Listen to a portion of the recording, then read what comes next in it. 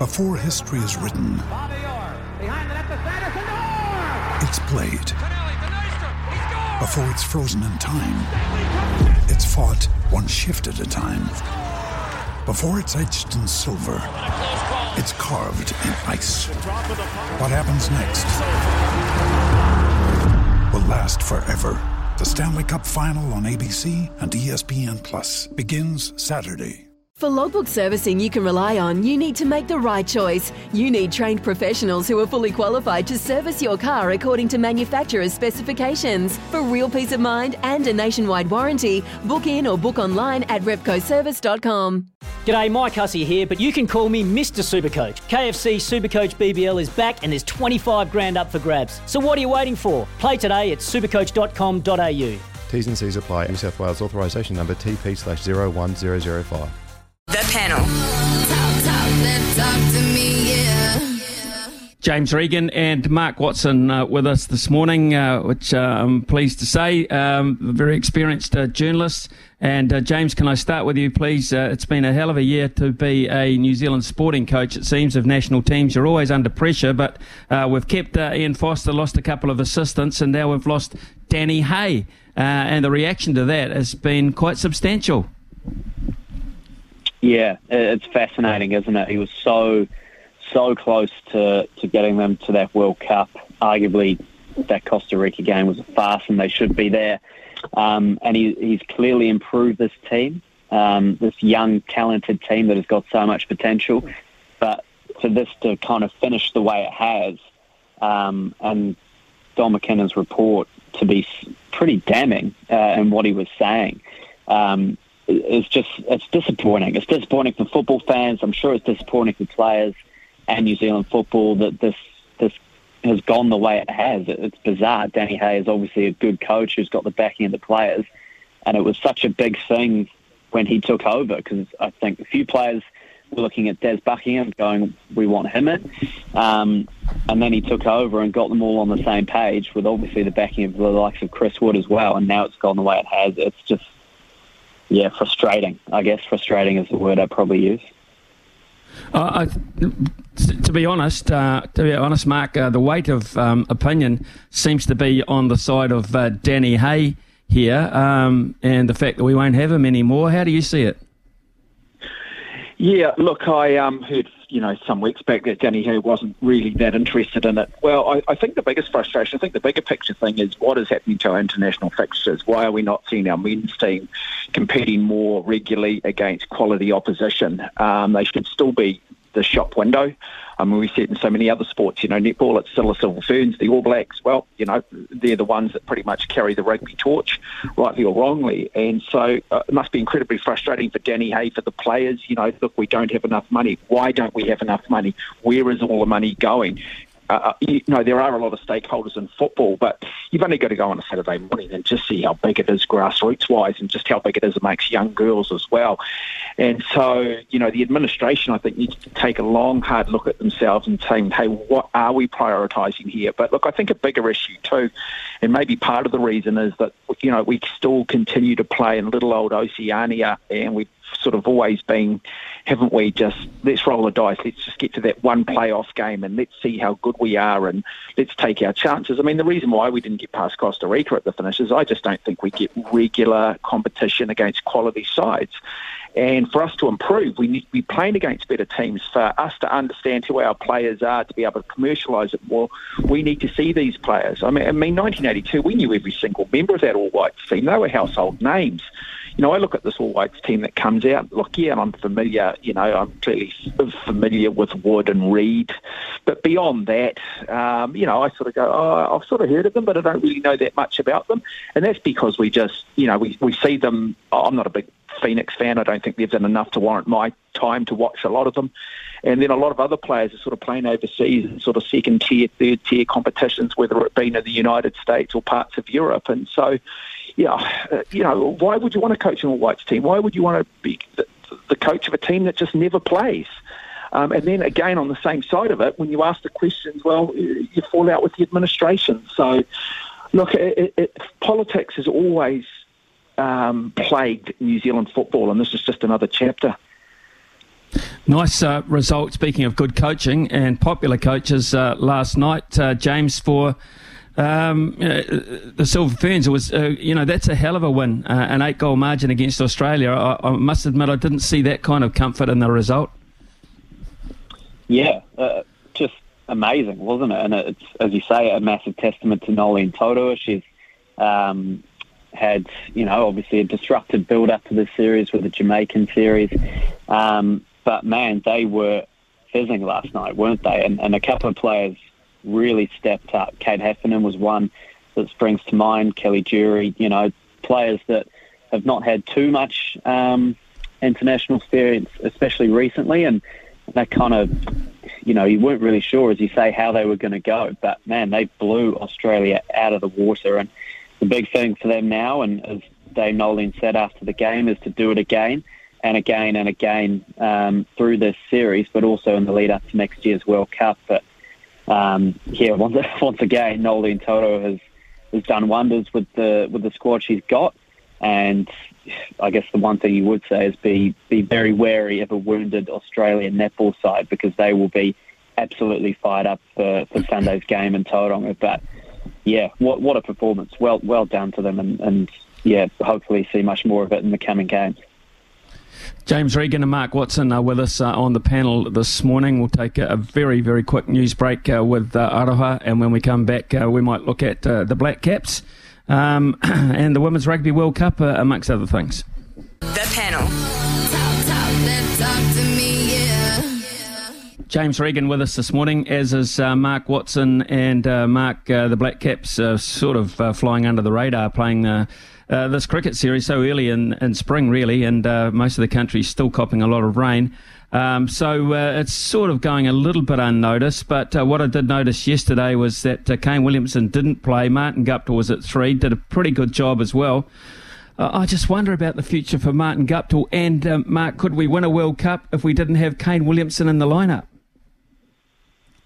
Yeah, that's an interesting one, isn't it? I mean, I think you're opening batters going forward after Allen and Devon Conway. The biggest problem with Martin Guptill, and you know this and I know this, is that, he's been a wonderful player at home. He's just so suited to New Zealand conditions. But you go back to the one-day World Cup, in England, he was probably the one player that still probably didn't perform, and, you could sense the frustration from him. He was almost in tears, and he didn't really feel like he really contributed, particularly even in that final.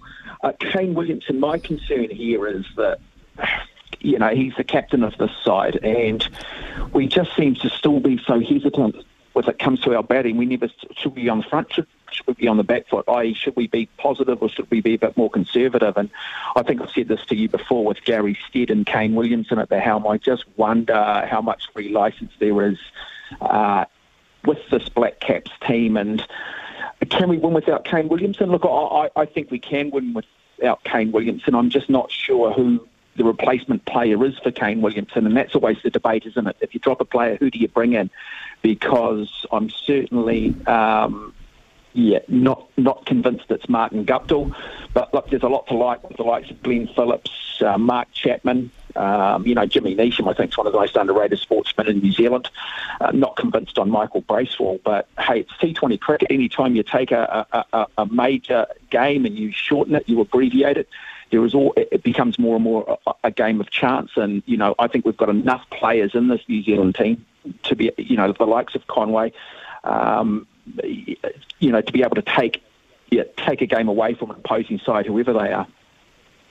Now, I'm really starting to think about that top 4, because I believe that 160 is not going to cut the mustard in any shape or form. You're going to have to get a pass score of around 200 if you want to win this World Cup, which means you have to go hell for leather right from the start, and you really don't want to let up at any stage and reassess and give batsmen the opportunity to get in as we have in the past. And that's why I like the idea of a really aggressive top 4. Speaking of being aggressive, James Regan, Michael Maguire has to name a side against Lebanon. He's got 2 or 3 relatively easy games going into this the important stages of the Rugby League World Cup.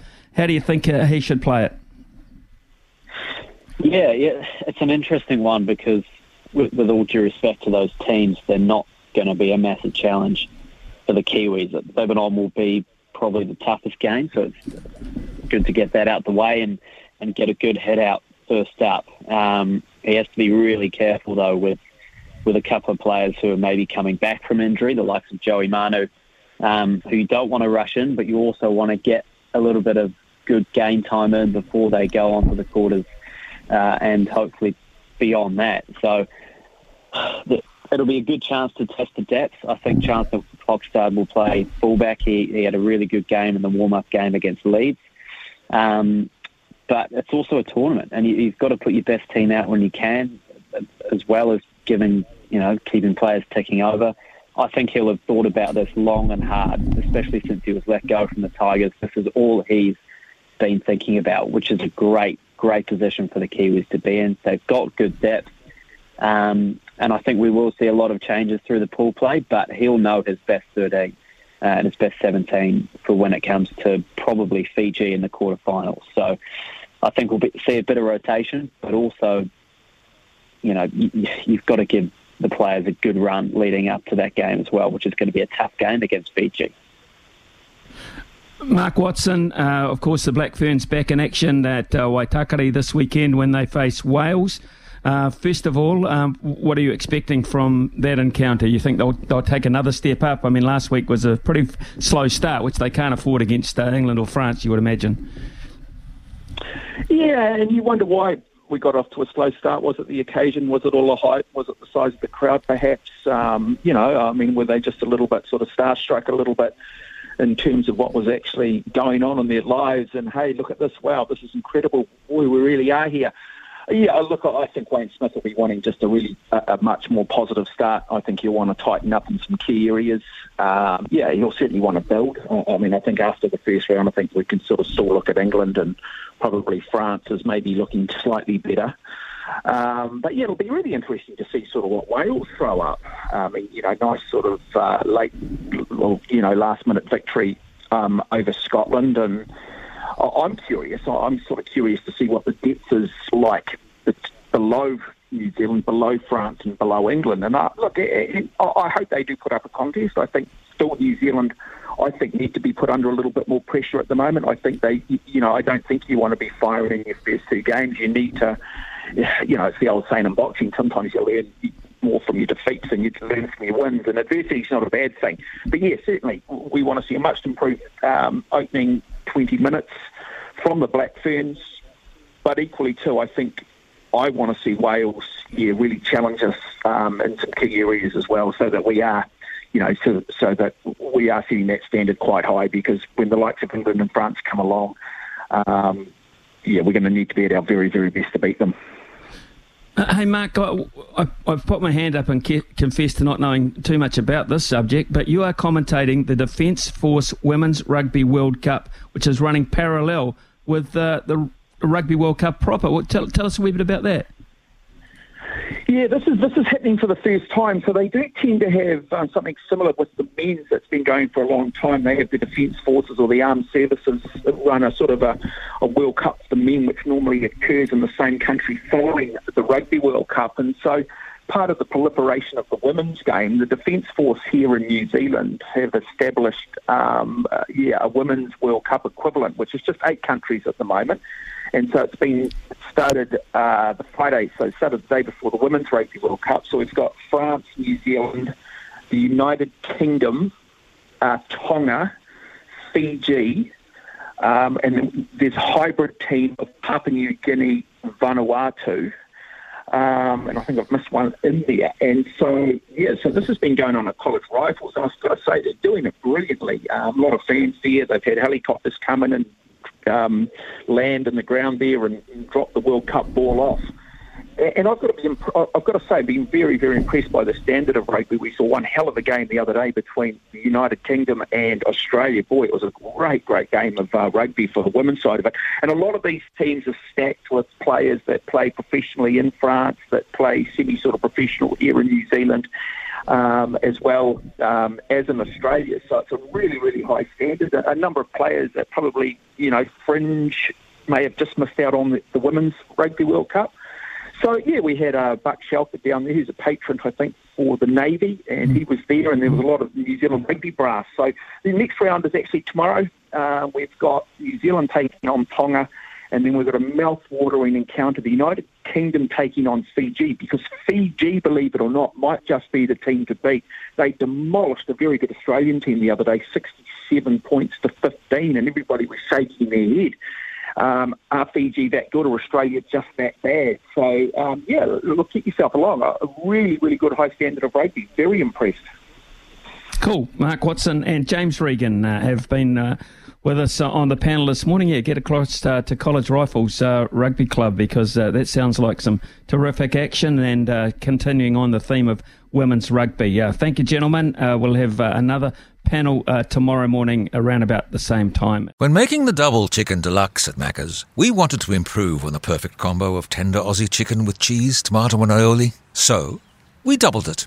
Chicken and Macca's, together and loving it. Ba-da-ba-ba-ba. Available after 10:30 a.m. for a limited time only.